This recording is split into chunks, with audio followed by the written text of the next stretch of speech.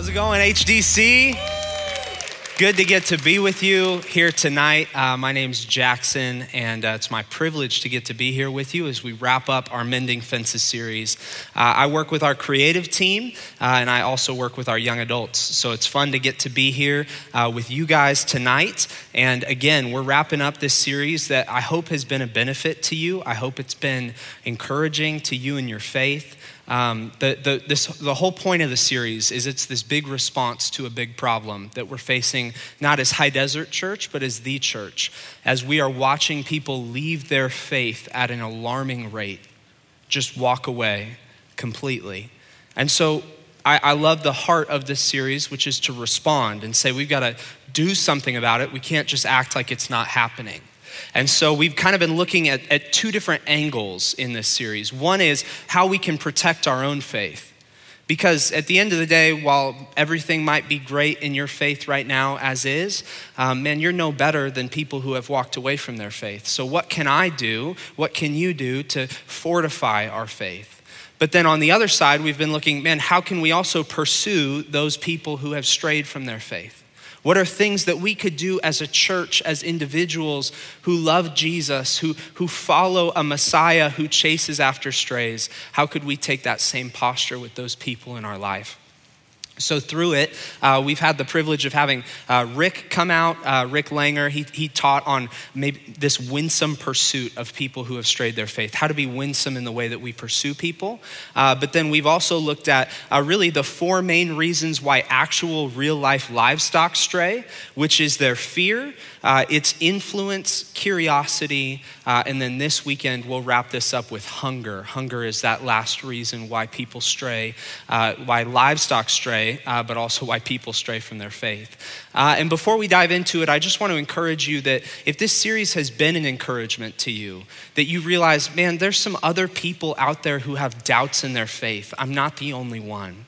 Or you've realized, man, there are a lot of godly parents that their kids have just walked away from their faith. And that maybe though it's not an encouraging thing to say, it's like, man, we're not the only ones. We have two great growth tracks that are coming up tomorrow from 3 p.m. to 5 p.m. that'll be here at the Victorville campus. One is on doubt, and the other is how to not lose your faith when your kids lose theirs. So I would just encourage you, if this series has been an encouragement to you, we're winding it down, but that'll be one great resource for you to lean into happening this weekend. But as we dive into hunger, I couldn't think about a random Father's Day in high school, okay? That was what hunger brought me back to. We would go up as a family to Oregon every other summer, all growing up, since we had moved to the desert, because we had a bunch of people up there that were just like family to us, and so we would make a habit of going to visit them every other summer. And this one year in high school that it fell on that summer for us to go up to Oregon, it just so happened that Father's Day was while we were on the way back, coming back from that trip. So no father wants to spend Father's Day on a road trip in a van with 4 kids, just as kind of a recipe for disaster. So we decided to stop in San Francisco for Father's Day, okay? So it was kind of like free range for my dad. He got to pick whatever we were gonna do that day in San Francisco.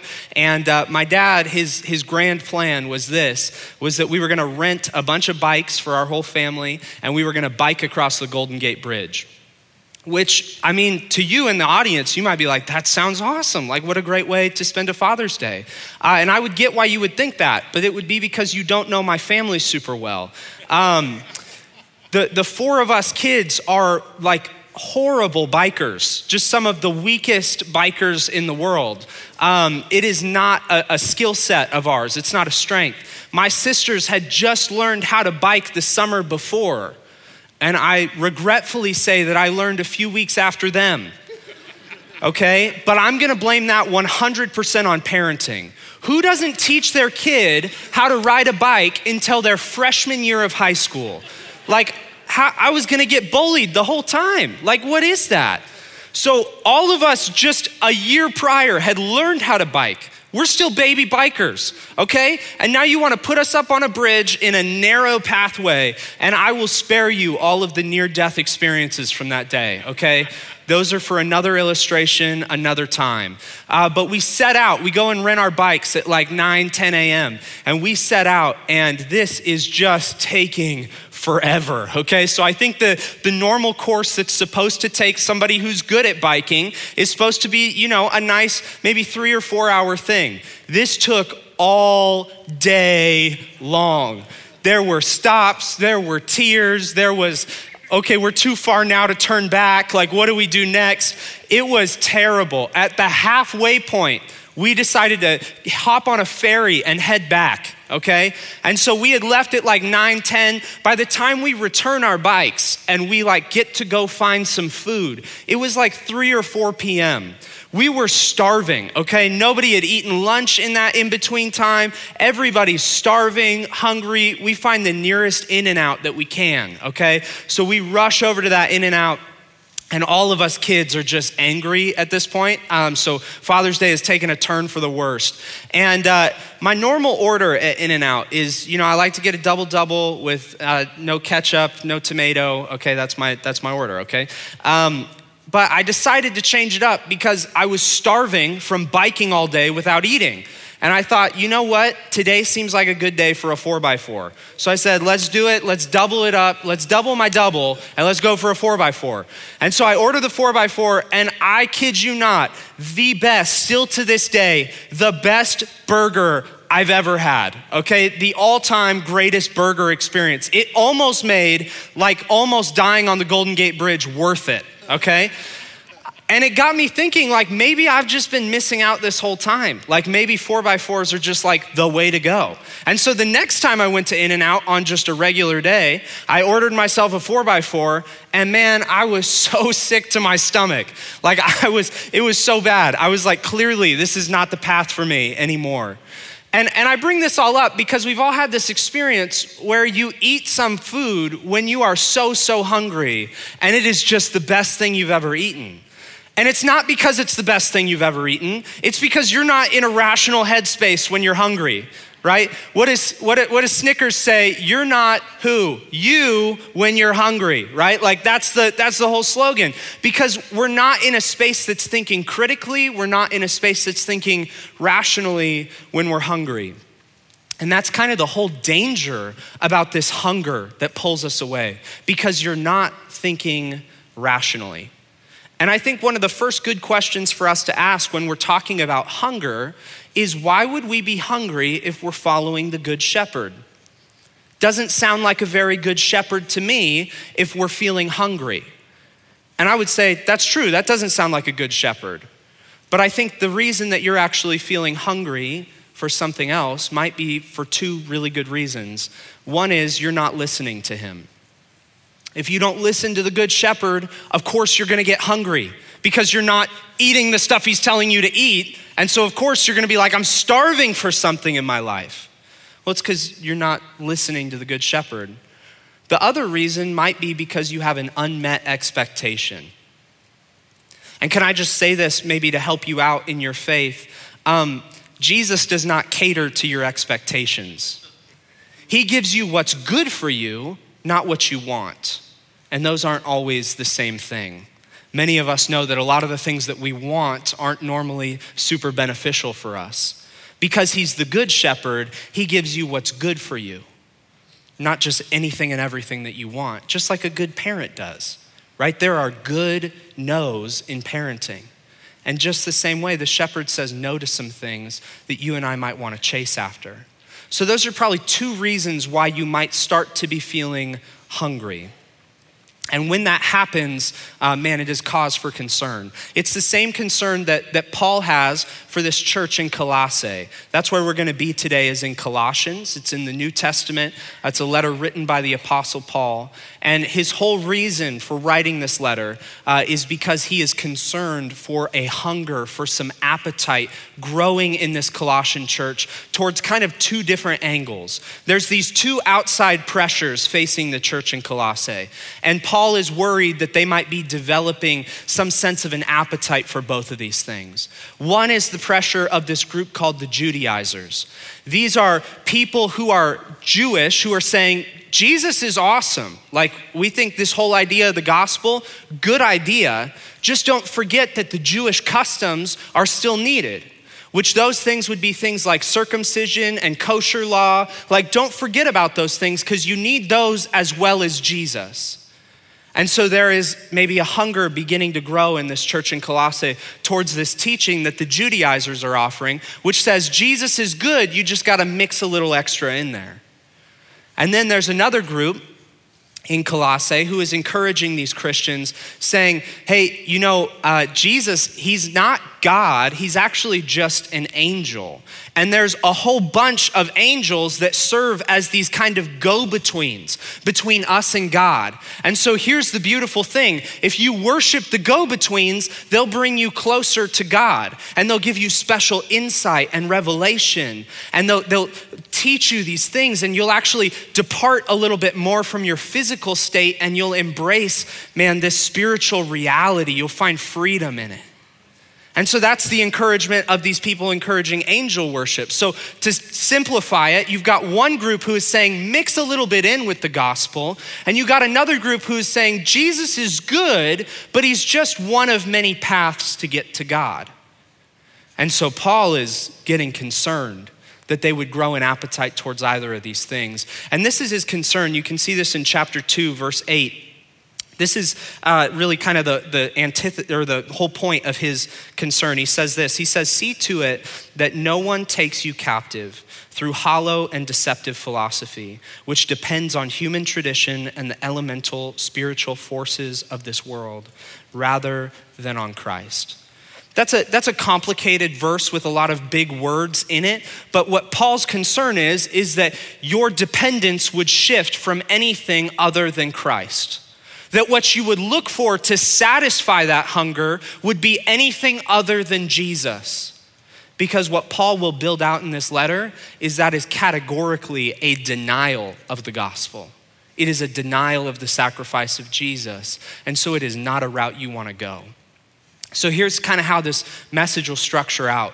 We'll look at kind of Paul's response to these two outside pressures, these two things that the church in Colossae is getting some hunger for.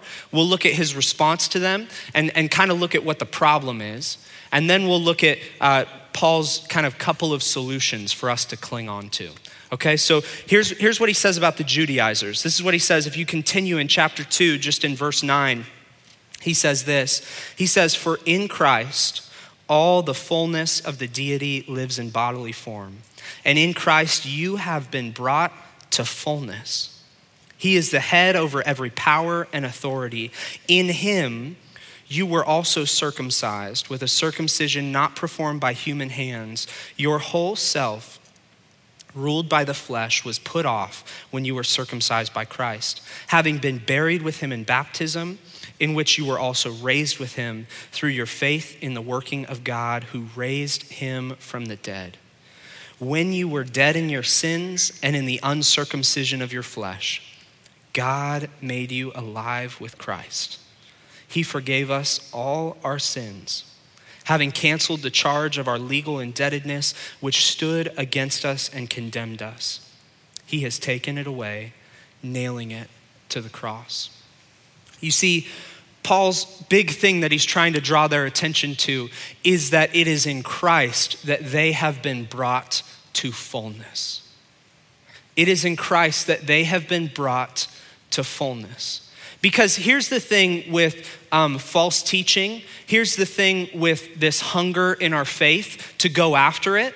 The thing that might draw you towards it is it's always rooted in kind of this lack of confidence that you have about something, that you're just not super sure that Jesus can supply that thing for you.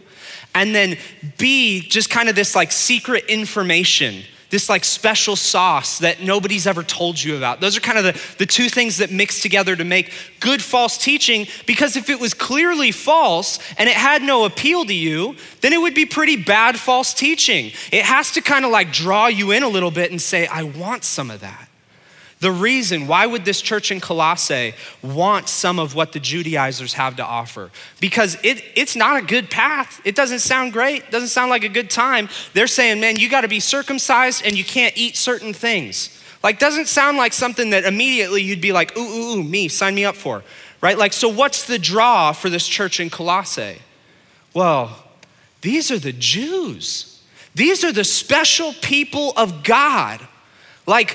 And they're saying Jesus is great, but don't forget the thing that makes us special as Jews, which is all of this stuff that we do.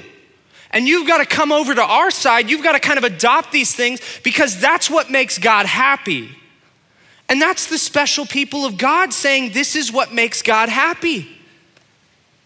What the church in Colossae is drawn towards, what they're gonna want, is they're gonna want the approval of Jewish leaders. They're gonna want their approval to say like, you guys are on the right track, because that's the special people of God. They want them to like them and feel like they have that extra affirmation. I'm headed down the right path. That's what kind of pulls them in. You can see this in your notes, that a hunger for approval is rooted in a lack of confidence about the sufficiency of Christ's sacrifice. A hunger for approval is rooted in a lack of confidence about the sufficiency of Christ's sacrifice. You and I, we don't have Judaizers today who are saying, hey, you should come test out this special set of customs that made us the unique people of God. But man, the pressure to garner the approval of people has not gone away at all. We're living in an era right now where you could go find any church that will approve things that are sinful, that, man, are a sinful ideology. You can find this wherever you want to go. You can find people who are saying, man, it's all good here. Love is love, right? And it's not saying that Jesus isn't, the gospel is just out of the equation. It's like, no, Jesus is good, but also let's mix in the best teaching of the day. What's the best stuff that culture has to say? Because let's mix a little bit of that in there too, because people are gonna like us. And our message will be more appealing. We'll go get more people if we mix in all of the best ideas of today. And this is happening at like a rampant level today. It is everywhere. And so no wonder we can find that fulfillment for approval anywhere we want, in any church we want, because man, there's all of these opportunities to mix a little bit extra into the gospel. That lacks a confidence that what Jesus has done for you is enough. If you still want the approval of other people, if you still want the thumbs up from the world, then you have missed what the gospel is all about. Look at this, one of the greatest lines that Paul has written. Go back to verse 13 here in chapter 2. It was when you were dead in your sins and in the uncircumcision of your flesh. It was when you had nothing good going for you. You had done nothing special to earn God's attention, to earn his favor, to earn his approval. When you were dead and had nothing good, when you were at your worst, it was at that point that God made you alive with Christ. He forgave us all of our sins, every single one, having canceled the charge of our legal indebtedness, where we stood condemned. He has taken it away, nailing it to the cross. Jesus has secured the only approval that has ever or will ever matter for you, the approval of God through his sacrifice. Justification. The fact that because of what Jesus has done for you, you stand right before God. Not because of anything special you've done, not because of anything extra you've mixed in, nothing that you have done, but only because of the blood of Jesus. You stand right before God. And when you are confident that you are right before God, who else's approval matters? You have the approval of Almighty God as one of his kids. See, I think that hunger, that desire, that wanting other people to like us and think well of us, it's because maybe we miss that Jesus is enough.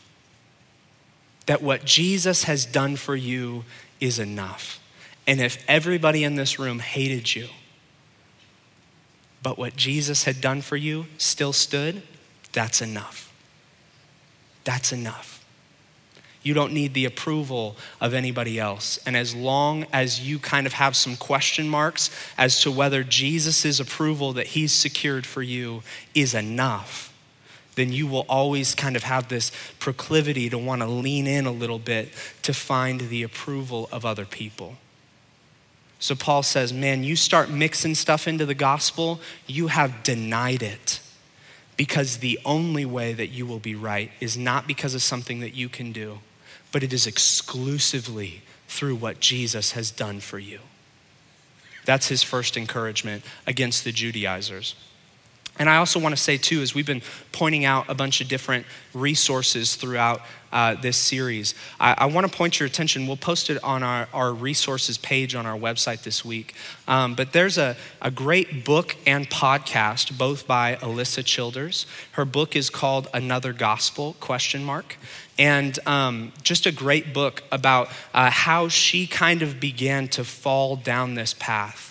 And her story of coming back from seeking the approval of the world, kind of mixing the best teachings of culture in with the gospel, and how she found her way back and all of the inconsistencies that she saw there. So she has a great podcast where she talks about it ongoing for those of us who are a bit more auditory in our learning, but also a great book on that as well. So I want to point your attention to those things if you're looking for further resources on this.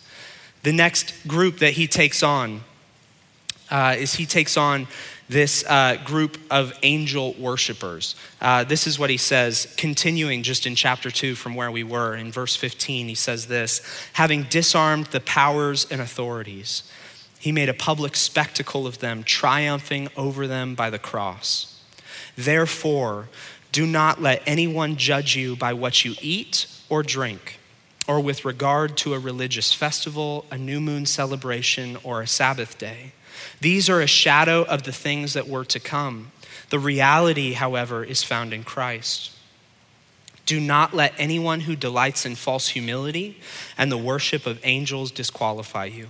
Such a person also goes into great detail about what they have seen, right? Those revelations. They are puffed up with idle notions by their unspiritual mind. They have lost connection with the head, from whom the whole body, supported and held together by its ligaments and sinews, grows as God causes it to grow. Since you died with Christ to the elemental spiritual forces of this world, why, as though you belong to the world, do you submit to its rules? Do not handle, do not taste, do not touch. These rules, which have to do with things that are destined to perish with use, are based on merely human commands and teachings. Such regulations, check this is why it's such good false teaching. Such regulations indeed have an appearance of wisdom, with their self-imposed worship, their false humility, and their harsh treatment of the body. But they lack any value in restraining the sensual indulgence.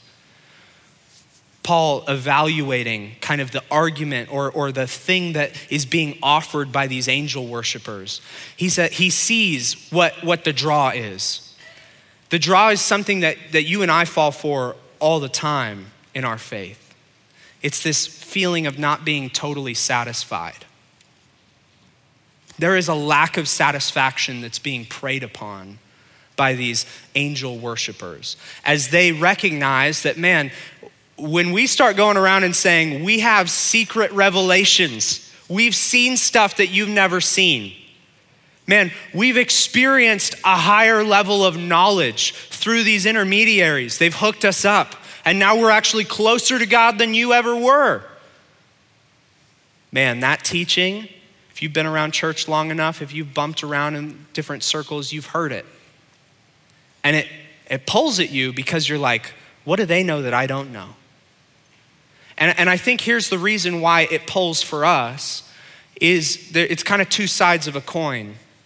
There's some of us that we love that side of teaching that would say, man, you can have your cake and eat it too.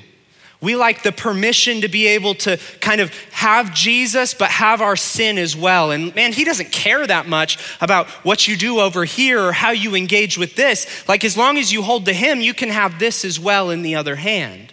And so there's that side of the teaching, which is like, oh, how satisfying would that be that I get to have Jesus and I get to have my sin of choice as well. I can do both. He doesn't care that much. That's great. Then there's the other side of the coin for those of us that, man, we've just been white knuckling. Like you have been trying so hard to see change in your life, and you try as you might, you just keep coming back to the same junk that you said last time you were gonna leave, and here you are back at it again, and you have just been white knuckling your way through your faith, hoping that something would change. And because things haven't changed the way that you thought they were going to, you hear this teaching that somebody's got some special information, and you think maybe that's what I've been missing. Maybe that's why things haven't changed in my life the way I thought that they were going to. This teaching is everywhere for us today. This hunger in our faith, it's rooted in that lack of confidence. This is what I've got for you in your notes. That this hunger for satisfaction, whether to have our cake and eat it too, or man, to see the change that we've been trying to see for so long. This hunger for satisfaction is rooted in a lack of confidence about the effectiveness of Christ's sacrifice. About the effectiveness. If in the first point, we looked at the sufficiency of Christ's sacrifice, that is to say, is Christ's sacrifice enough?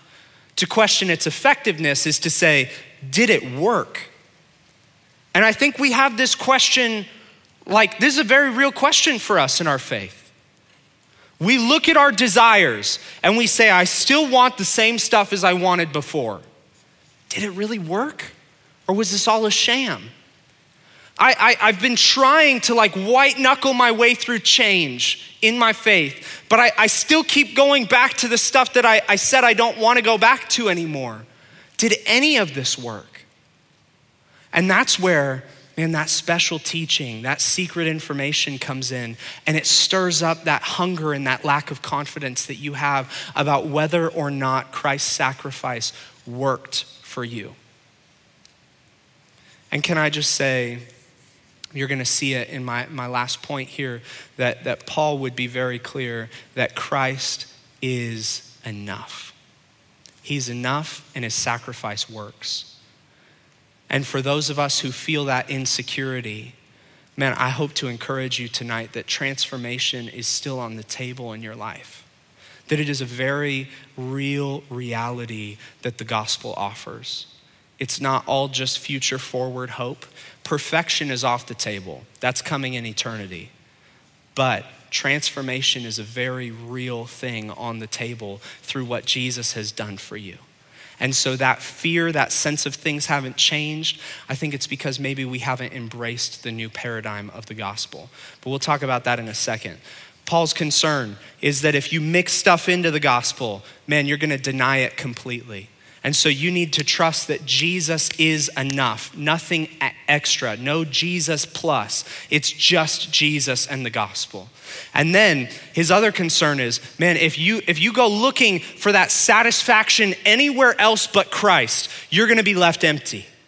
And you will also in turn deny the gospel, because satisfaction that lasts, the satisfaction that you're looking for, it can only be found in Christ. So here's kind of Paul's two cures, and they'll play to both how we pursue people who have left their faith, but also how we protect our own. His first cure comes a chapter before the one we've been looking at. It's in chapter 1. This is what he says in chapter 1, verse 15. He says this, "The Son is the image of the invisible God, the firstborn over all creation. For in him all things were created, things in heaven and on earth, visible and invisible, whether thrones or powers or rulers or authorities. All things have been created through him and for him. He is before all things, and in him all things hold together. And he is the head of the body, the church. He is the beginning and the firstborn among the dead, so that in everything he might have supremacy. For God was pleased to have all his fullness dwell in him, and through him to reconcile himself all things, whether things on earth or things in heaven, by making peace through his blood shed on the cross." You can fill this out in your notes. We protect our faith with a high view of Christ. We protect our faith with a high view of Christ. Paul really masterfully does something here in this opening chapter of his letter. What he's gonna do is he's gonna take three things that historically the Jews would have reserved to be exclusively things that they would attribute to Yahweh. And I have those there for you in your notes. It's that he was creator and nobody else was creator. It's that he was king and nobody else was king. And it's that he was rescuer and nobody else was rescuer. See, he was king because he was creator. If he made it, he gets to rule over all of it. But then God uniquely rescues the people of Israel in the act of the Exodus. And that sets up this unique relationship between them and God. And so that was kind of the three things that were reserved only for Yahweh, nobody else. What Paul does is, in building this out, he attributes all three of those things to Jesus. He has created all things, so he rules over all things. And then, through his sacrifice on the cross, he has rescued us. You see, those questions that you and I have about, is Christ's sacrifice enough for me? Do I need to add in extra? Or did it work because I'm not seeing the change that I wish I had seen in my life yet? Those questions, man, they become pretty resolved when you have a high view of who Jesus is. If Jesus is God and he is creator and he is king, then his rescue is enough and it works. Because he is creator and he is king, and he is the only one who can rescue the likes of you and me. When we hold him in that high esteem, he's not just a dude. He doesn't just have good teaching. He is God in a bod. He is 100% man, 100% God, and he has died for you and me. So his rescue is sufficient and it works. When we hold this high view of Jesus, it protects our faith, because you're not gonna go looking to satisfy that hunger anywhere else. It's not Snickers that satisfies, it's Jesus, right? You're not gonna go looking to fill or meet that hunger anywhere other than Jesus if you really believe that he created you and he rules over everything and he has rescued you so as to set up a unique relationship with us, the church. What a beautiful thing that he has done for us. Next, the other cure that Paul gives is in chapter 3. We're gonna get to that in a second. But I wanna point your attention to a couple of things in the notes that I think will help us understand what Paul's building to here in chapter 3. The first one is, you've got a circle there in your notes that says what the world says about you. And I think we see this play out a lot in just our normal lives even, right? If what you do reinforces who you are, and then who you are reinforces what you belong to, and what you belong to then again reinforces what you do. So this is kind of how this plays out in normal settings. You meet somebody for the first time, what's kind of the first thing that happens in that interaction? Like, hey, what do you do, right? Because if I know what you do, then I know what you belong to. I know who you are and I know the greater group that you belong to, right? So when I kind of have that context on you, all I have to ask is what you do, because that helps me understand who you are. And when I understand who you are, I kind of understand the bigger group that you belong to. And this system, man, it works just fine until you start doing stupid stuff. And then when you start doing sinful stuff, and that's what you do, man, who are you now? And man, when you just feel so dirty, rotten, and guilty, what do you belong to? See, this kind of spiral of reinforcement from the world in our patterns of sin, it kind of confirms for us this sense of, man, I am worthless. I'm not worth anybody's time. And I don't belong to anybody, because who could love me? Who could want me? That's kind of the process of where the world leaves us. And what I have seen happen a lot for people who put their faith in Jesus is they never shift out of this paradigm after they put their faith in Jesus. They put their faith in Jesus and they say, great, I love the gospel. But now I've got to get my behavior in line to confirm who I am, to reinforce who I am in the gospel. I've got to get all my behavior. I've got to kind of clean up, and then that'll tell me that's who I am. And then who I am will then remind me that I'm God's kid. But the problem is that we have such a hard time getting our behavior in order. We just end up in the same spiral that the world had us in the first place, where we keep coming back to all that sinful stuff and saying, I guess maybe it just didn't work, or maybe it wasn't enough. And I think the reason that we ask that question is because that paradigm of the world has never been switched out for the paradigm of the gospel. When Sky and I moved into our house that we're in a few years back, we're in Spring Valley Lake, so a pretty small backyard. There were 32 trees in our backyard and side yard. So I don't know what was going on. There was some sort of tree junkie that was there before us. It was a problem though. So it made a whatever size backyard feel real tiny, because there were trees coming at the house. It was a problem. So within a few months of moving into this house, we have somebody come in and just cut down all the trees. We're like, we need to start over. I know maybe you were the tree junkie, okay? So I'm sorry if that hurts you. We had somebody come in and cut down all the trees though. We were like, this isn't gonna work. And then the craziest thing happened a year later. I had 32 bushes in my backyard. I was like, where did these come from? And they just started growing and popping up, and now all of a sudden I had all these bushes that I have to deal with. And I was like, I just cut you down. And you see, I think that's what happens when you don't switch out the paradigm of the world for the paradigm of the gospel, is you just kind of keep trying to get the surface clean. You keep cutting things down in your life and saying enough of this, enough of that, but you never deal with the roots. You never get to the heart of the problem. And so that is why your life lacks the transformation that you would hope to see. A transformation of your desires, a transformation of your behaviors. Man, those things are just gonna keep popping up if you don't deal with the root. So look at what Paul says, or first look at this paradigm of the gospel, and I want you to kind of read it side by side as we look at what Paul says in chapter 3. This paradigm of the gospel starts with whose you are, because this is what Jesus has secured for you in the gospel. If you put your faith in Jesus, nothing can change the fact that you belong to God. You're his now.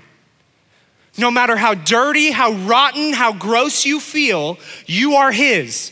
Not because of the cool stuff you've done, but exclusively because of what Jesus has done for you. He has secured forever and ever and ever, amen, that you are God's. That cannot be taken from you. And if that is the case, then that changes who you are. You're not the worthless piece of junk that you thought you were. If you belong to God, then now that reinforces that you are, as uncomfortable as it is to say, holy and righteous and beloved. And if you're holy and righteous and beloved, then you live different. And when you start to live different, it reminds you all over again that you belong to the King. So watch as we read through chapter 3. how this pops off the page. This is what he says. It says, "Since then you have been raised with Christ. Set your hearts on things above, where Christ is seated at the right hand of God." Set your mind, this is right after chapter 2, right after he's saying, don't settle for the earthly things. Don't settle for the earthly ways of trying to generate change and satisfaction in your life. Look above, look up, and set your mind where? Where you belong. That's who you belong to. Set your mind above. Set your mind on things above, not on earthly things, for you died and your life is now hidden in God. That's who you are. It's hidden with Christ in God. When Christ, who is your life, appears, then you also will appear with him in glory. Who you are. And watch how who you are now dumps right into what you do. Put to death, therefore, whatever belongs to your earthly nature: sexual immorality, impurity, lust, evil desires, and greed, which is idolatry.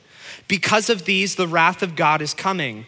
Look at this. You used to walk in these ways, in the life you once lived, but now you must also rid yourselves of all such things as these: anger, rage, malice, slander, and filthy language from your lips. Do not lie to each other, since you have taken off your old self with its practices and have put on the new self. So look at this. He goes through all these behaviors, things that you're gonna stop doing, because he's reminded us of who you belong to, of who you are now because of that. And then now we get to all of these things that you're gonna do, but that reinforces this other reality, right? That you are a new creation. That's who you belong to, which is being renewed in the image of its creator. That's whose you are. You're being renewed. So now we get this reinforcement of whose you are all over again. And then check this, he gets to identity. Here there is no Gentile or Jew, circumcised or uncircumcised, barbarian, Scythian, slave or free, but Christ is all and is in all. That's who you are. And then who you are dumps again into behaviors. Therefore, as God's chosen people, holy and dearly loved, clothe yourselves with compassion, kindness, humility, gentleness, and patience. Bear with each other and forgive one another. If any of you has a grievance against someone, forgive as the Lord forgave you. And over all of these virtues, put on love, which binds them all together in perfect unity. Look at how those actions, those lists that might have formerly freaked you out, the things that you need to stop doing and the things that you need to start doing. Look at where they start. The power for transformation in the gospel starts with who you belong to and who that makes you. And now that's where the power is, as I come to believe that I really am who God says I am. If I'm holy, if I'm righteous, if I'm beloved, if God would shed his own blood for me, that's how valuable I am, then what I do with my body matters. Then how I live, how I treat other people matters. And all of a sudden, that power for change, that power for transformation, it finds its satisfaction where? In Jesus. Because that's the only place you're gonna find that satisfaction. You can see this in your notes, that we pursue those who have strayed by demonstrating a transformed life in a secure faith.